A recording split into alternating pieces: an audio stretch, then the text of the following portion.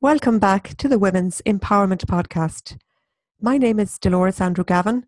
I'm an assertive and an empowerment coach, an author, a soul care practitioner, and a mum. This week we're looking at the question, is the wound of belonging being triggered in the influencer blogger industry? Or has ego consciousness and a belief that bigger is better created a monster that's now coming back to bite it in the butt? While influencer marketing has blown up in recent years, it seems like a part of the vanity culture which developed along with this is now beginning to crumble.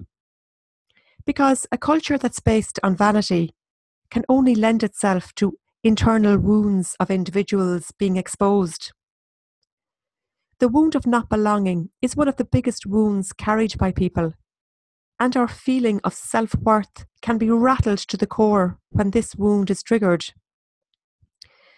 For those people who correlate their social media posts, their numbers, their likes, their following, and they link this to their personal popularity, this truly is a sign of their self-worth being linked to a belief that, perhaps, I am popular because I have a lot of followers on social media. To the person that has self-esteem that is quite low, this unfortunate belief can make them feel not good enough if they consider they don't have a large enough following. They begin to lose their ability to listen to their own gut instinct, and they may do anything to satisfy their need for more and more. An enticement, and of course, maybe the cherry on top of the cake to have more followers, might be to get noticed. But we have to ask the question, noticed at what expense? A need to be seen, a cry for help to be bigger and better. Then, of course, there is the follow and unfollow phenomenon, where the popularity stakes can have your self-worth rattled even on a daily basis. Some people clutch tightly to abandonment stories that may have formed so long ago that they can't even remember their origin, and this is fine. But those stories get triggered anytime we feel like we are being abandoned. A feeling of belonging is a fundamental issue in our culture, where we strive to fit in and to be accepted, and often will seem to sell our soul for a piece of the action. If any of these feelings are triggered in you, let there be no shame or guilt. We all have our stories. And in fact, I myself had some belonging stories triggered in me when I first started going to blogging events many years ago. But I looked long and hard at those stories that were coming up for me and found out what issues were behind them. These feelings that are brought up they're all first chakra issues, these feelings of belonging and trust.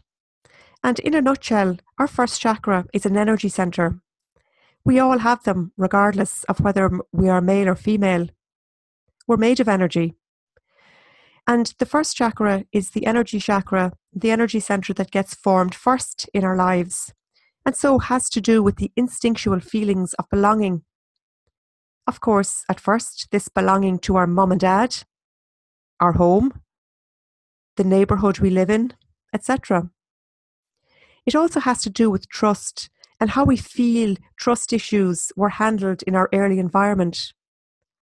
It also has to do with our fundamental right to be here and to have what we need in order to survive. Because as a baby, we rely on others to satisfy all our fundamental needs. Often as young children, we perceive a lack of some of these fundamentals from our environment. Maybe we perceive we weren't as loved as much as another sibling. And perhaps we hold on to feelings of not belonging. Maybe we felt like the black sheep in our family.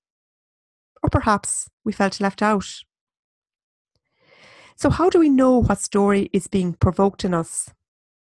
Well, we can start by looking at the stories we hold around our self-worth. We can ask ourselves, how we define what it feels like to be left out, to be abandoned, or any other feeling that comes up for us in our lives. When we look at our story around belonging, we can ask ourselves what our story is that we hold around this topic. Do we feel like we fit in? Are we working in a job that we feel suits us? Or are we always trying to fit in? We need you to realise that our self-worth, of course, is not tied up in vanity numbers, and learn to accept ourselves the way we are. There are many people who build communities through social media, and successful ones do this organically. And that's because people follow real people, because they like what they have to say or how they say it. We are all unique, and we all have our own ability to form and to build up relationships with real people who like us for who we are without having to change. Real people resonate with real people, and authenticity spills out into our words.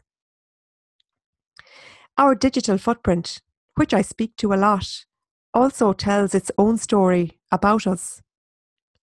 Every post we post on social media, or words we write in our blogs, this is all part of the digital footprint that we leave, and it is extremely transparent.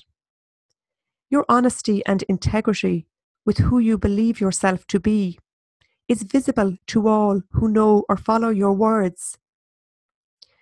Not everybody likes everyone, and this is just a fact of life, and it's the way it is. Sometimes people provoke something in us that we can't comprehend. And that is because others are always holding up mirrors for us to see something in ourselves we don't like. Next time you read something that provokes you, or you find yourself saying, "I don't like that person, and I don't even know why," ask yourself, what story is being provoked inside of you? Our life and how we react to it is an inside job. And when we look to the outside and to numbers to fulfill ourselves, we're going to be let down each time.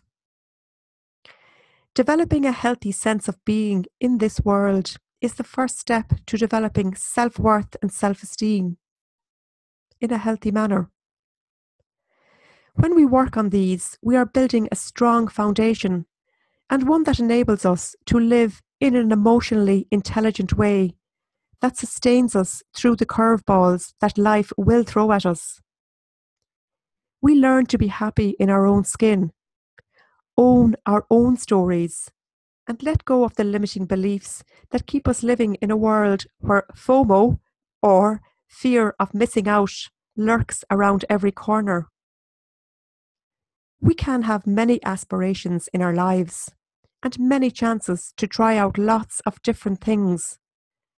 But ultimately, being conscious of how we traverse our life is the easiest way for us to find our path of heart and be able to be what we want to be without having to inflate ourselves or others for our own benefit. Remember, we always have a choice in life. And as always, keep empowered. If you want to find out more about the work I do, you can find me at my corner of the web, www.celticsoulessence.com. Until next time.